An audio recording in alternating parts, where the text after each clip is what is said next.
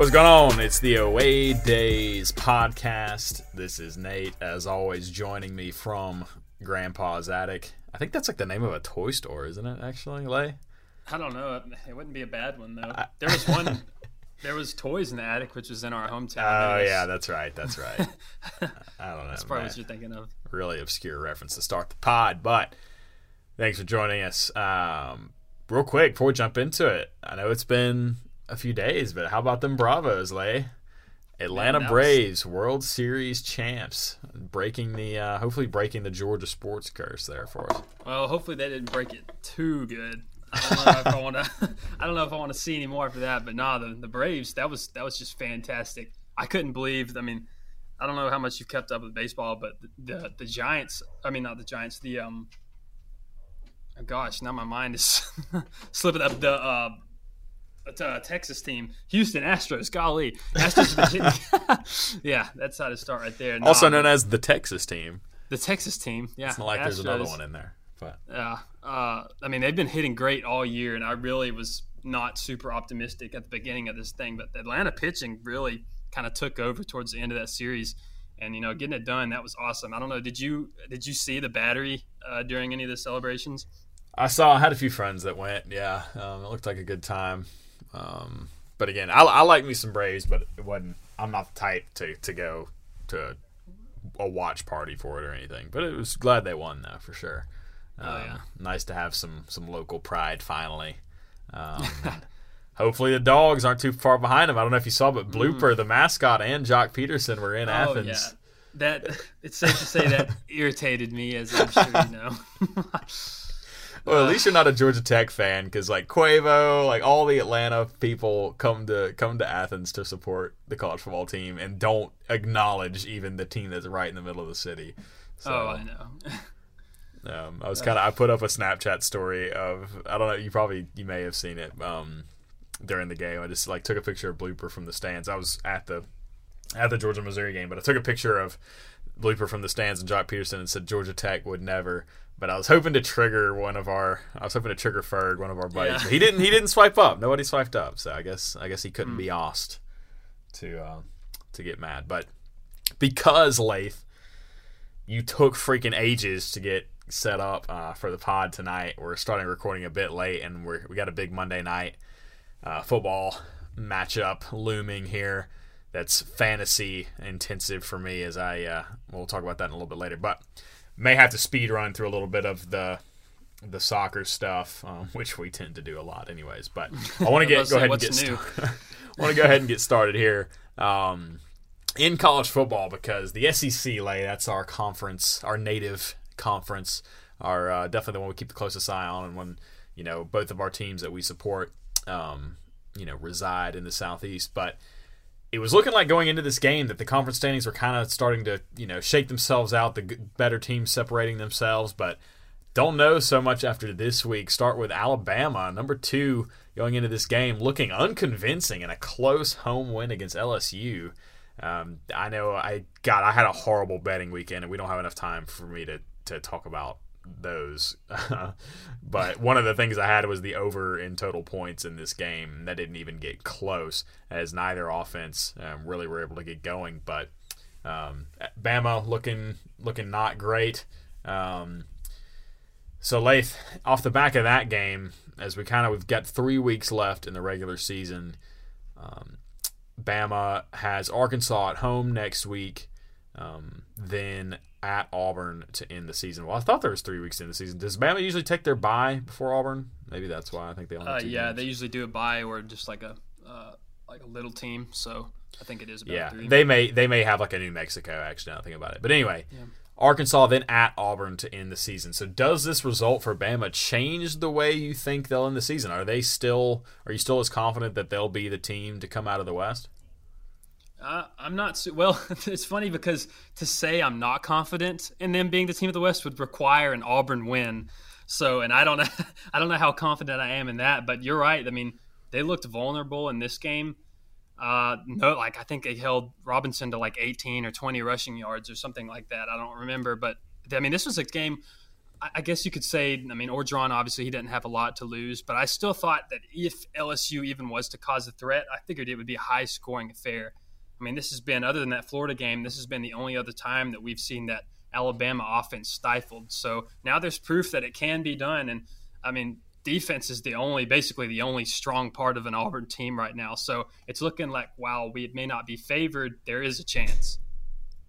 Well, way to just derail a Bama conversation, make it all about your team. All right. Well, it kind of is. I know. That's kind of like what it comes down to at this point. Coming down really, to the Auburn-Bama game. I don't see Arkansas going into Tuscaloosa and beating them, although I certainly didn't see LSU playing them as close as they did. But you're right. I think it's going to come down to that Auburn game at the end of the season. And, was hoping that would have a lot bigger implications than it probably will now. Of course, it's still a must-win game for Bama. But Auburn, had they gotten a win against Texas A&M last week, with the potential to play themselves into the SEC title game. But now, with 3 losses, 2 in conference, A&M handling Auburn at in College Station was at 20-3, something like that, or I don't know. Yeah, 20-3 was the final score. So Auburn missing out on a chance to keep their race to Atlanta hopes alive, but that sets them up nicely to do what Auburn likes to do best, and that's play spoiler. Especially when it comes to Alabama. So give you a little bit here to talk about what you saw from Auburn in that SEC West game, because, that was the game of the week. And I got to be honest, from a neutral perspective, I was a little disappointed in what I saw from the Tigers.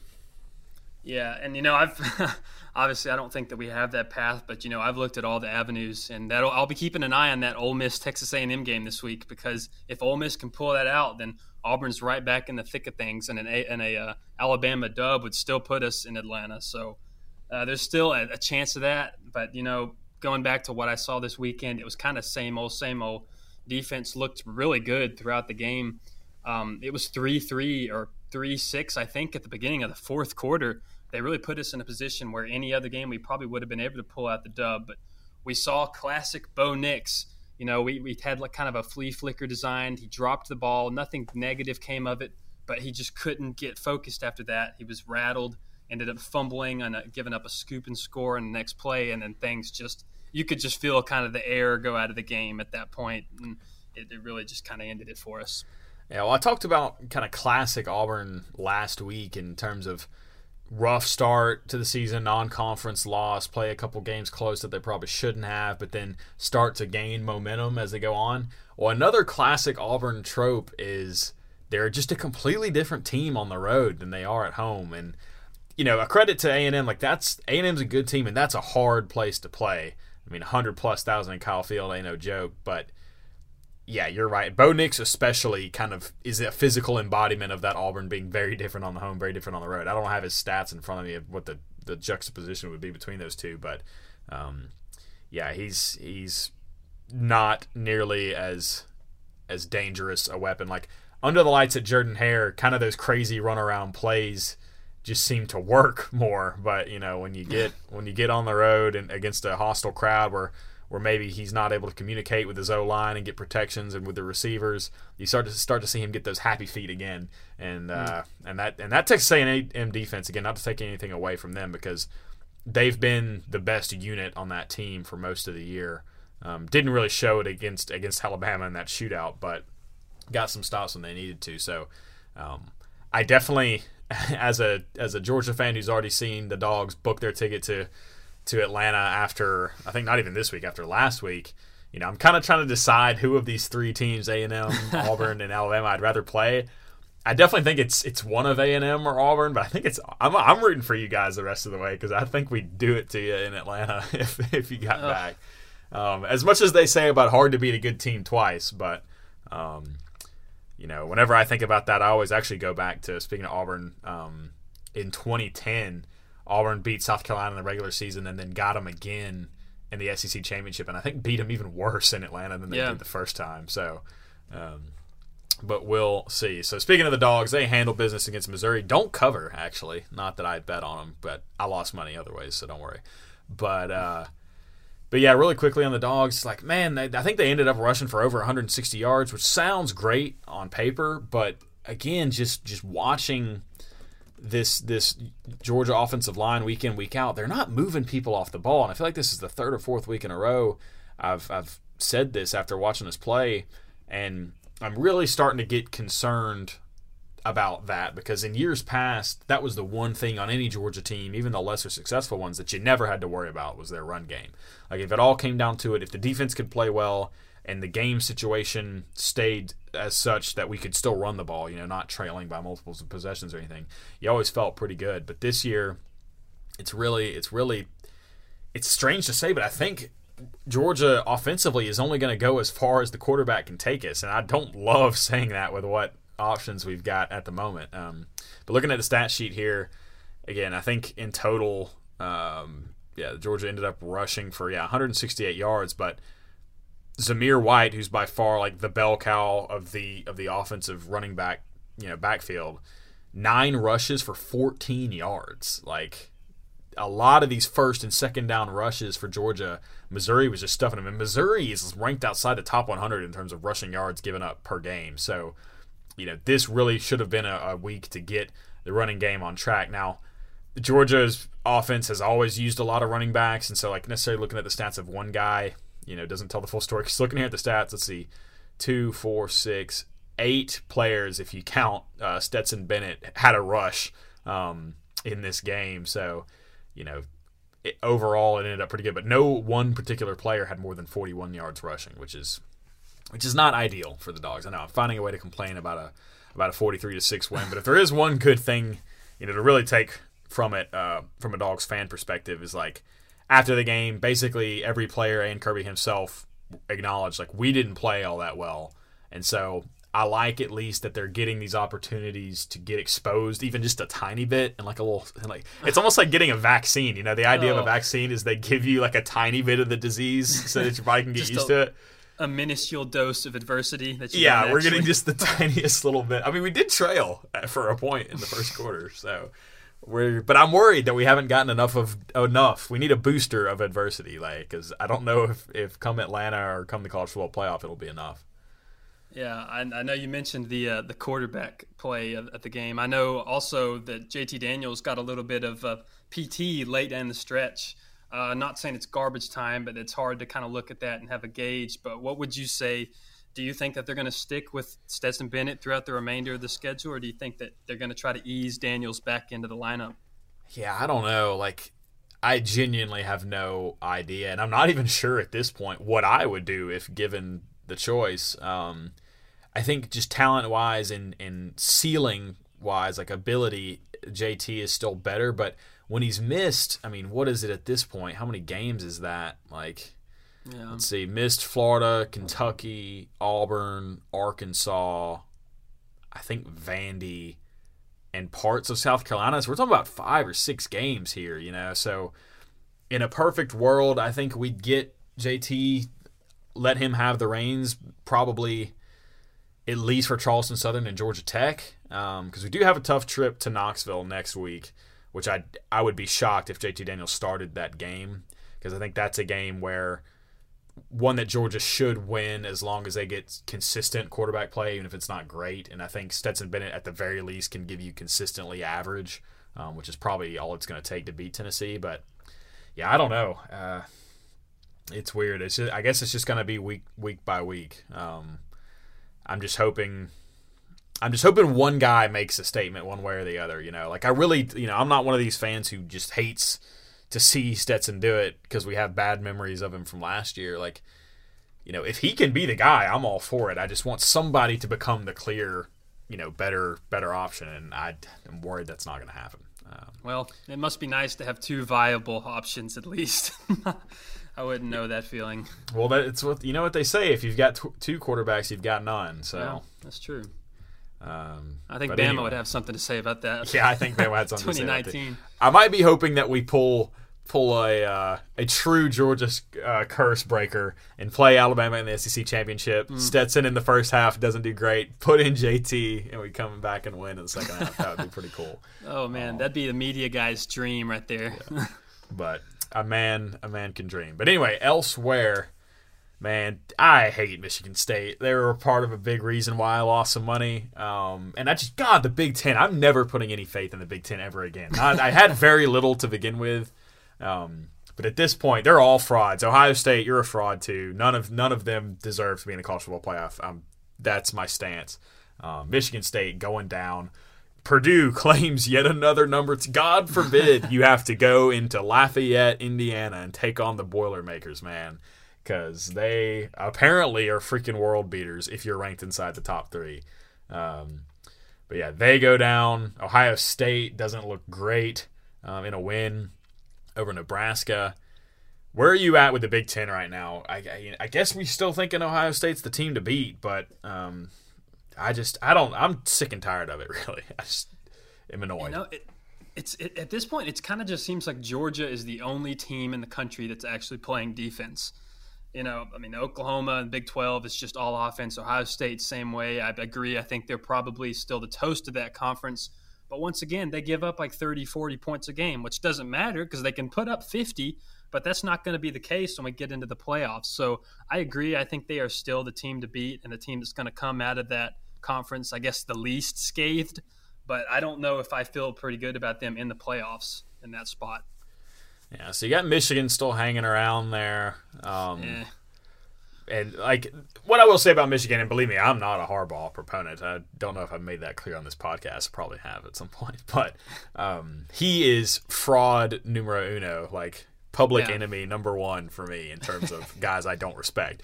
But they've got a chance to still play their way in if they can beat Ohio State and then go on and win a Big Ten championship. But again, at this point, I'm just thinking about who I would rather see Georgia play.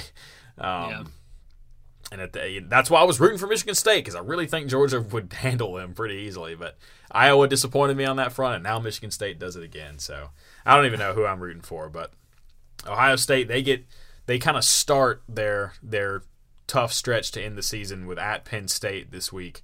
And of course, everybody knows about the big one against Michigan to end the year. But elsewhere in top 4 shakeups, well, I guess not really a shakeup so much, but I want to talk about Oklahoma because with Michigan losing, with Cincinnati not looking great against Tulsa, OU was on a bye, so they're by default probably going to move up a little bit just as those teams drop out.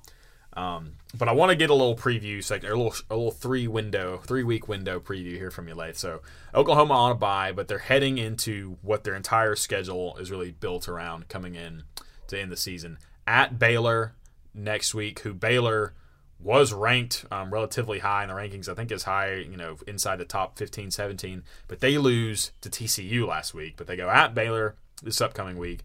Then Iowa State at home, who just blew the doors off of Texas in Austin. And then to end the year, they travel to Oklahoma State, who will probably be inside the top 10 when they play. So I know we've had a bit of an OU talk before this, but as we kind of get closer to the sharp end of things in the playoff scenarios, what are we thinking about OU and their potential to, in the absence of a Big Ten team really staking a claim to one of those top 4 spots? Do you see Oklahoma getting through this 3-game stretch and really taking ownership of number 3 or number 4? I do see him doing it, and let me just say this 3-game stretch is crucial.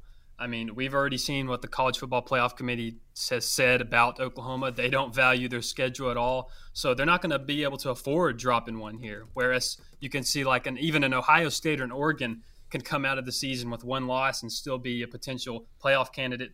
The Big 12 just doesn't have that luxury for the top teams. So I think this is going to be something we're going to have to see Oklahoma win out. But if they do, that's 2 ranked teams that they'll play. I think it'll land them in the playout. And if I had to pick one of those 3 that I would worry about the most, I think I would go with that Iowa State team, just because that Texas offense, that's a good offense. They can put up a lot of points on you in a hurry, and I think it's the most, similar looking offense that you can compare to that Oklahoma team.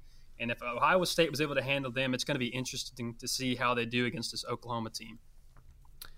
Yeah, again, I think I agree. If OU, they can't afford to drop any of these, I don't think.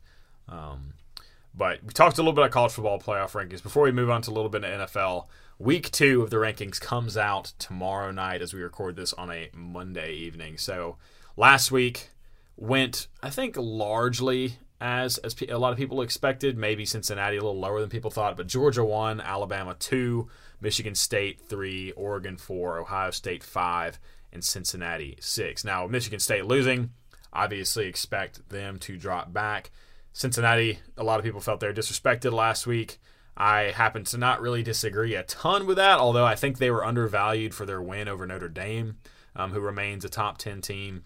And then you got Wake Forest, who I don't think was ever really in the conversation, but they were number 9 as an undefeated team. We haven't really talked about them. They lost to North Carolina this week. So when I look at this top 4, again, I don't really expect Alabama to drop out. I mean, they won, but a really unconvincing win from them.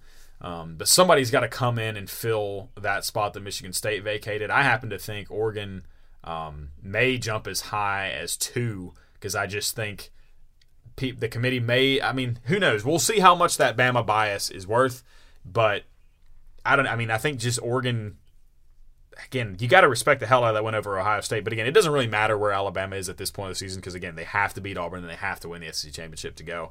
But what do you think? What should we expect as far as a shakeup at the top now that Michigan State is dropping out, and kind of how does that number 3 and number 4 shake out for you? Yeah, I think looking at this, you're right. I think Bama will get jumped and they'll fall into that 3 spot. I don't know whether it's going to be Ohio State or Oregon. I still think that Cincinnati, I mean, they had the lights on them last week and they still played a close game against a Tulsa team that's not very good. So I understand the case that maybe they're being undervalued, but I think if you go back and look at their schedule, they played way too many close games for anyone to look at them and think they're one of the top 4 teams in the playoff. And at this point, it's pretty clear that the committee's doing the eye test. So, yeah. And let me say, I don't think Cincinnati as a whole is undervalued. I think that going into last week, that Notre Dame win has been a bit undervalued. Like, people have just kind of shrugged that off as not being a good win. But again, Notre Dame is still in the top 10. The only, prior to Michigan State beating Michigan, the only other win over a top 10 team of teams that are currently in the top 10 was Oregon over Ohio State. So, but I'm with you. Like, you can't. And I don't know if you saw how Cincinnati beat Tulsa, but they basically had to get really lucky defending their own goal line with under 2 minutes left to win that game. So I don't completely disagree with you there. Yeah, but I think the 2 spot, it's going to be, is it either Ohio State or Oregon? I think that Stanford loss that Oregon took is starting to look really, really bad because it's become apparent that Stanford team is not good. I mean, Utah put up 50-something points. They had 3 guys go over 100 yards. I watched some of that game the other night, and it was just, you look at that and you think, how does Oregon lose to a team like this? So I think despite the fact that Oregon has the head-to-head on Ohio State, I think that Ohio State is going to take that number 2 spot once things come together. Nah, I hope not. But I also disagree because I really don't think a loss, especially one that's already pretty bad, I just don't think there's any way it gets worse as that team loses, Like, at a certain point, you're putting more stock in a team that's not the team you're talking about's performances than you are what Oregon is actually doing, And believe me, I'm not trying to give them a ton of credit for beating Washington on the road or anything, but ultimately, it's about what Oregon does from here on out and what they have done since that loss and what they did do before that loss. Like, I don't think the committee's watching a ton of Stanford tape to see how much they should add on punishment for that loss. I don't think. I think it was bad and it's been bad and it's gonna look bad, but I don't really see I don't really see Stanford's record from here on out mattering at all in terms of how that affects Oregon because it's a bad loss, but is what it is. But I don't know.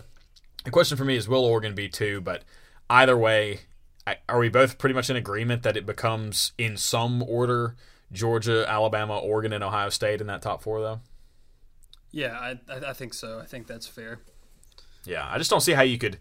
The only other team you could think about putting in there is maybe Cincinnati, but no, not with what they've shown. And then Oklahoma, yeah, they're still undefeated, but you don't jump them from 8 to 4 when they didn't even play a game last week. So, yeah, I think that's what we'll see. Now, a point I do want to make real quick, looking towards the back of that top 10. So the Wake Forest going down at number 9. Auburn and Texas A&M were ranked 13th and 14th respectively going into that game this week. In the AP poll now, I think Texas A&M is 11, and they've got Ole Miss this week, who's going to be 12. But I think we could see A&M potentially jump inside the top 10 in these playoff rankings because that's the best win that anybody had last week. And, you know, you look at with Wake Forest going down, Notre Dame, I think they played Navy, Oklahoma State. I don't remember exactly, but, like, you know, I think certainly if not after this week, if they can beat Ole Miss, then they will certainly be ranked inside the top 10 in a couple weeks' time. Yeah, I mean, we saw Michigan State lose. And then there's, I think, obviously we won, they'll replace us, but also that Baylor team lost too. So that's kind of just without even jumping anyone, they already go up to number 11 in the AP. So I think if we go with the eye test again, with what the committee seems to be going, I think you're right. I think that we do see them inside that top 10 standing. Yeah, and I don't personally know any A&M fans, but man, they've got to be kicking themselves for that Mississippi State loss. I mean, they would be sitting real pretty right now. With the inside track to Atlanta and just the one loss to Arkansas, which that doesn't look good at this moment either. But you know, we'll see what the Aggies can do as we get on the stretch. But real quick, talk some NFL. As man, time has really gotten away from us. We might have to really speed run through the soccer here or leave it out altogether. But Week 9 in the NFL. Bad weekend to bet the favorites. Upset of the year. Jags take down the Bills 9-6. Lay been talking up Buffalo throughout the history of this pod, which granted isn't very long, but are they still your Super Bowl favorites, or what are we thinking about the Bills' chances after a really inexplicable loss? I don't know. It's hard for me to be down on them after one game, but you know, this was a game that really just I don't know. The NFL this year has just been wild. There's been so many games like this. I'm hesitant to sit here and say that the Bills are no longer my favorite because of one game when it seems like there's just been a pool of them all over the place. So I'm just going to chalk this up to the NFL is crazy this year. I think the Bills are still kind of the team to beat in the AFC. Well, yeah, they weren't even the only weird loss of this week. You got the Raiders losing at the Giants. The Browns beat down the Bengals, which I did call, by the way, and got one over on you in our picks there. But Bengals 2 weeks ago were the number one team in the AFC by record. They now lost 2 straight, one to the Jets, and then destroyed by the Browns, who've got OBJ literally quitting on the team midseason. So then close second behind the Bills for the big upset of the week. The Cowboys dominated at home by a Denver team that hasn't shown much. Yeah, they started the year 3-0, but against, I think they played the Giants, the Jets, and the Jags to get out to that 3-0 start, and since then have not been a very good team. And again, a team that Von Miller was excited to be getting out and joining the Rams, and then they turn around and lose to a Derrick Henry-less Titans, who pick up Adrian Peterson out of the nursing home, and he gets a touchdown, and they beat the Rams in L.A. I don't know what to make of any of this, though, Lath, but of the big teams that went down this week, is it the Bills that you're still the most confident in? Yeah, I think the Bills are the team that you can just look at this and say that it's a massive outlier. I mean, we've seen the way they've played, and the defense still played well. It's just kind of a stifling of the offense, and that proves to be something that doesn't happen normally with them. So I would still look at them and think that they're the favorite down on in the stretch. All right, well, real quick before we get to a speed run of the soccer here, I want to play a little bit of fantasy catch-up. We haven't talked about it in a few weeks, but curious your thoughts on what my chances are here, Lay. So, bad week of fantasy really all around. I can't speak for other people's leagues, but in my league, like, very few teams put up what are characteristically like winning scores. I certainly didn't have a great week, but my opponent had an even worse one. But he's got Claypool going tonight for the Steelers, and I'm up 21 points but have nobody left. So I'm needing to root against Claypool here. I looked at his season record. The most points he's gotten all season is 24. But he's wide receiver, like, ranked in the 40s. I think he averages closer to like 13 to 15 points. Just any fantasy analysis for me, or how hopeful I should be that I get the dub here. I mean, this is against Chicago, right? Yeah. That's who's playing tonight? Yeah. I would feel pretty confident in it.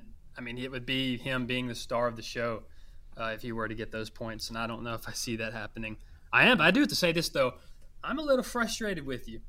You had a chance in our other league to kind of keep one of these guys in the dirt, a guy that's going to be a problem for my team down in the stretch, and you didn't set your lineup. What was that about? Come on, listen, man. In my defense, and I know, in my defense, there is no defending really, not setting your lineup, because that's rule number one of fantasy. But I will say, if you look at my bench, there's not really anybody I could have put in that would have helped me. I would have had to make some waiver moves. But you're right. I failed to notice that the Buccaneers were on bye, and I have Tom Brady and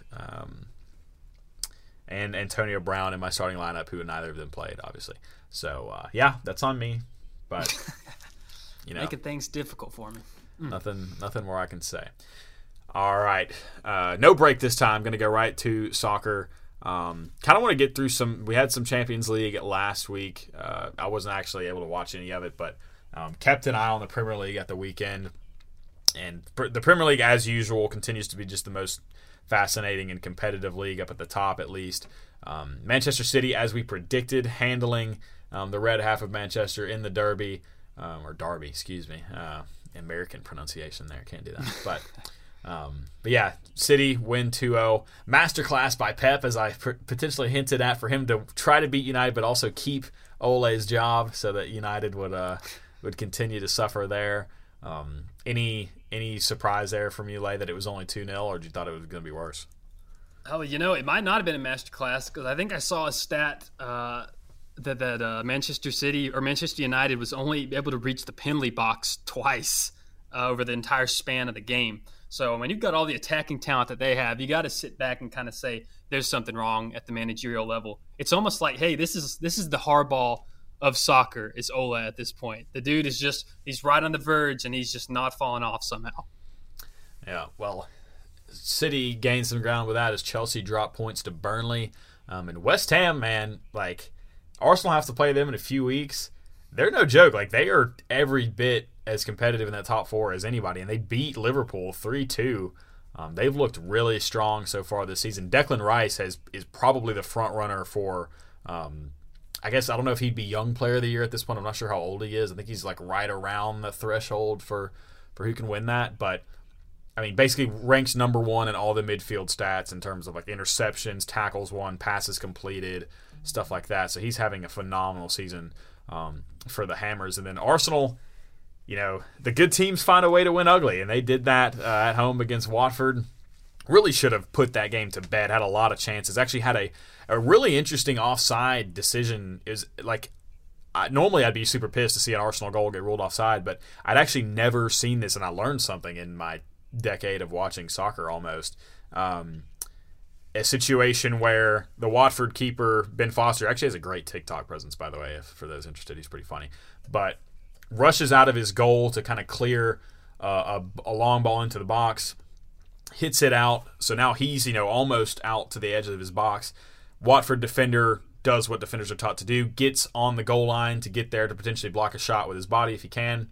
Ball gets out to Aubameyang, who passes it forward to Saka, who's on his right, who is behind the goalkeeper because the goalkeeper has rushed out. But obviously the defender on the goal line is there between him. He scores. I always knew that the letter of the offside law is that, the goal scoring player, the player that that is receiving the ball cannot be beyond the second to last defender when it's received. I didn't know that extended to goalkeepers, though. For some reason, I thought like, if somebody's on the goal line, like, you're good. But basically, if your goalkeeper is not the furthest guy behind, if he's the second to last defender, he's treated just like a center back. And so Saka was actually ruled offside because it was a forward pass, and he was standing behind Ben Foster when that happened. So I actually didn't know that that's how it worked. I'm not sure if you did either, Lay. No, I had not heard that rule. I just assumed if the goalkeeper was out of position, then they were screwed across the board, but I guess not. Yeah, so Arsenal end up winning 1-0 though, so all is good. Things are good for your team too, Lay. But you got something else on Arsenal for you? I was just gonna say, I was looking at the table. I couldn't find Arsenal. It didn't occur to me to look up to the top 5, and I saw them sitting there getting it done. Bayern. I do want to touch on the Champions League game that we played before the last league game. And if you ever get a chance, just sit down and watch the highlights of that game, because it had a little bit of everything. Sané volley, had a Gnabry back heel, a Lewandowski hat trick, and it kind of seems like it's back to business for Bayern. The defense looks a lot better, and I'm starting to get a lot more optimistic that things are back on the right track. So positive things for me in the soccer world this week. Yeah, I had a feeling it wouldn't be too long. Yeah, Bayern just ultimately too strong. And elsewhere in the league roundup, draw in the away days derby with between Inter and AC Milan. To be honest, we both picked our respective teams to win, but we really should have seen that draw coming, though. Like, Milan is well ahead of Inter in the standings right now, but at the same time, I don't think either of them are all that convincing. So I think this really had the makings of a draw, and that's exactly what we got, 1-1.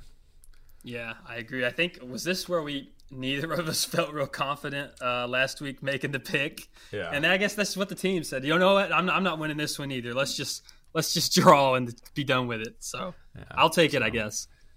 So yeah, Milan holds on. I think they're up in the top 3, whereas Inter are only like 5th, but it's a good amount of points back of the leaders. So perhaps missing the likes of Hakimi and Lukaku, but. Elsewhere in the UCL, match day 4 has concluded. Now just 2 games left in the tournament. But I got an interesting stat here for you, Laith.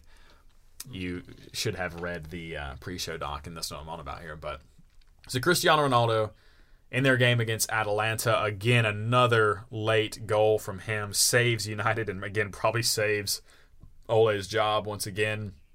But an interesting stat about Ronaldo's time with United in the Champions League this season. If you were to take out Ronaldo's goals in the UCL that have come after the 80th minute, which I think is all of them, but if not all of them, by far the majority. If you take out his goals that he scored in the Champions League after the 80th minute, United would have 5 fewer points and be at the bottom of their group with 2 draws and 2 losses. Like, they'd be behind Young Boys, who they actually did lose to even with Ronaldo, but he's come in so clutch with late winners and late equalizers. Like, they would be done and over with in terms of getting out of this group if not for him.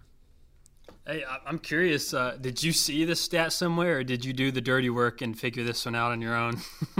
So I saw something that referred to that stat, but it's something that I would have come to on my own because, like, I don't watch these United games, but I swear, like, every time I check it, you just click the score and you see Ronaldo with an 86 next to his name, or an 82, or a 90, or a 90 plus 1. Like, I'm just like, golly, like, I don't hate United, but I root against them in most chances that I get. So I'm like, I'm hoping for a lot of these games to go the other way, and here he comes just to rescue him. So I'm just slightly annoyed. But yeah, I thought that was a wild stat.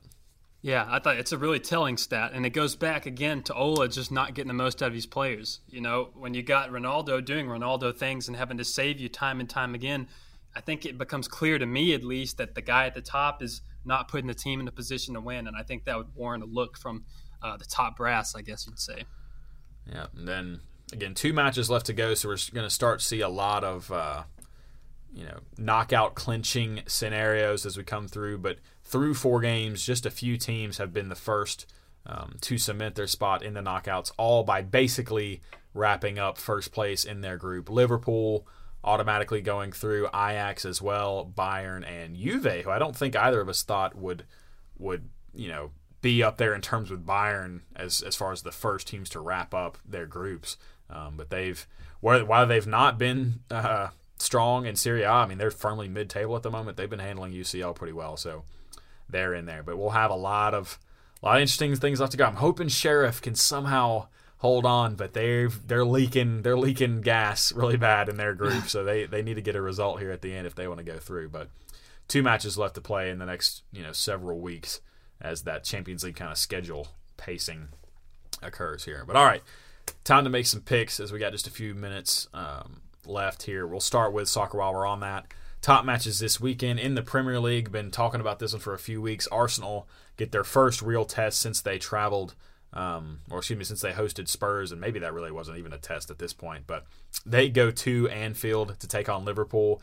As much as I'm loving Arsenal, what they've been doing, unbeaten in their last 10 matches, unbeaten in their last, I think, 7 or 8 in the Premier League, I just don't have the confidence to pick them to go into Anfield and win. That doesn't happen very often. I'm just hoping it's not ugly. I don't really think it'll be. I think Liverpool wins 2-0. Yeah, I think Liverpool gets the dub, but I do think Arsenal gets on the board. I think they'll give up 3, but they're going to get a point on the score sheet at least.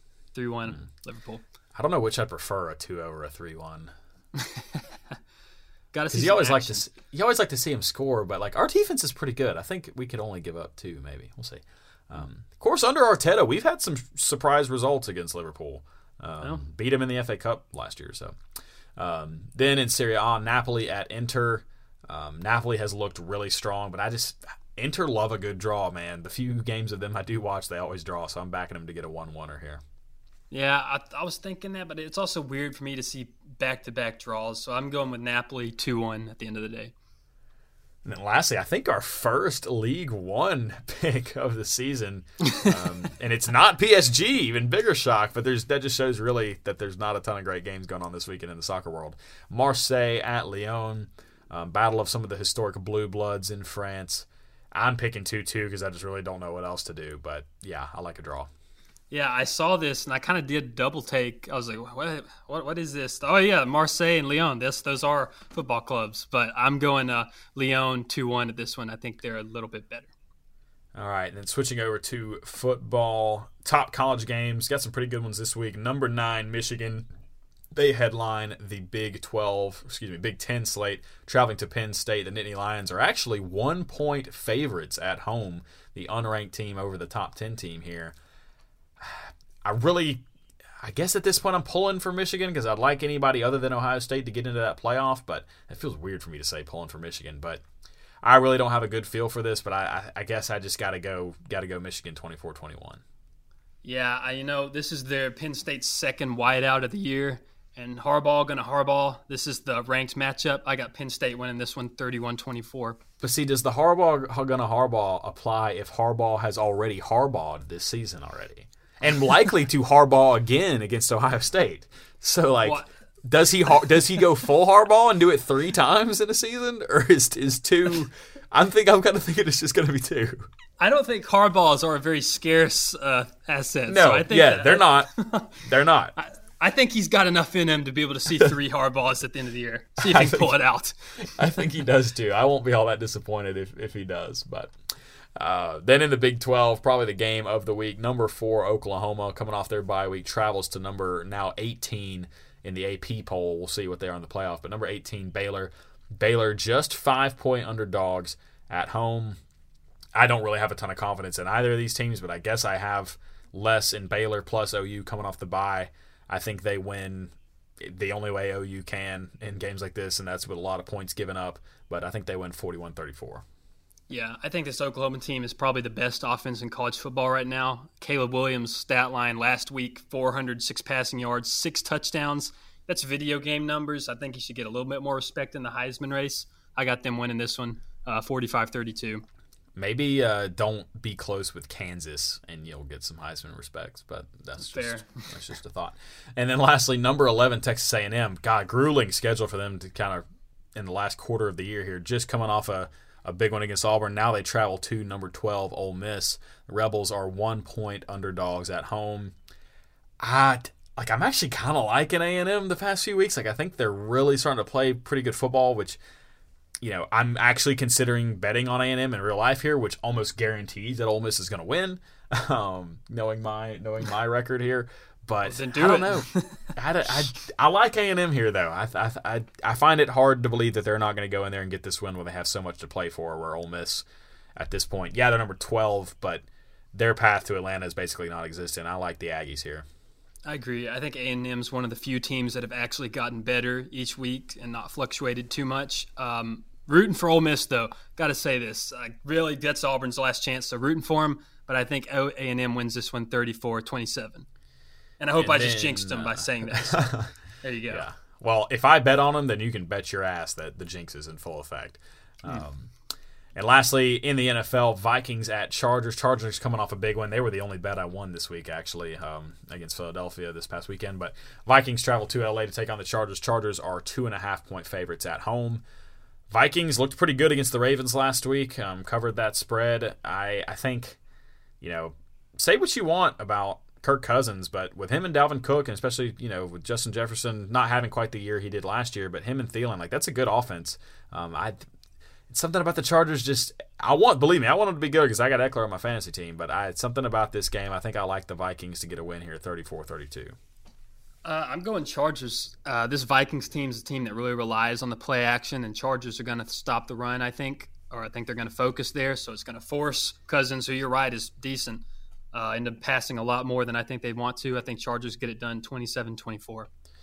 Next one might, again, for those inclined, might be an opportunity to hop on an early line here if it's still available. Seahawks at Packers. At the time of writing these lines down earlier in the day, Packers were 5.5-point favorites, but that was before the news announced, which I had hoped and assumed would be the case, that Russell Wilson has been cleared to play in this game. Now, it still depends on how his hand is feeling. He may not still feel up to it, but in terms of, his doctor said his hand will be medically sound to compete in this game. With that said, though, Aaron Rodgers will be back for the Packers. I think they definitely would have won that game against the Chiefs yesterday if they'd had him and not Jordan Love. So I think the Packers get a bounce-back win here, 30-28. Yeah, that was the key for me because I wasn't sure about Rodgers, but knowing that he's back, I think you got to give it to him. 31-28 Packers. Wow, 1 point of difference total. Yeah, hey, I told you, I don't look at your picks before, so we're on the same lines right here. I would say great minds think alike, but when I look at our season record, we're each well under 500 in the NFL. So, lastly, Chiefs at Raiders battle in the AFC West. Raiders coming off a tough loss. Chiefs, again, a win over the Packers, but the Raiders 2.5-point underdogs at home. I just haven't been convinced by the Chiefs all season. I think this is a bounce-back opportunity for the Raiders. They like playing in that fancy new stadium in Las Vegas. I like the Raiders to get a win here, 26-24. Yeah, it kind of – the trend this year seems to be when you start to doubt a team, that's when they come and grab that win from you. The Raiders have been dealing with a lot this week in terms of Ruggs, and then I think they released a first-round draft pick either earlier today or yesterday. So I think there's a lot going on, but they steer clear, win 30-27. All right, those are your picks, and we will have to wrap it up here with Monday Night Football kicking off here in just a moment. But again, 21 points, Chase Claypool. Come on, you don't want to score that many. You really don't. I'll give you just settle for a nice like 17. That's like a touchdown and 3 or 4 catches, and they'll be all right. No reason to get any more than that. All right, catch you on the next one.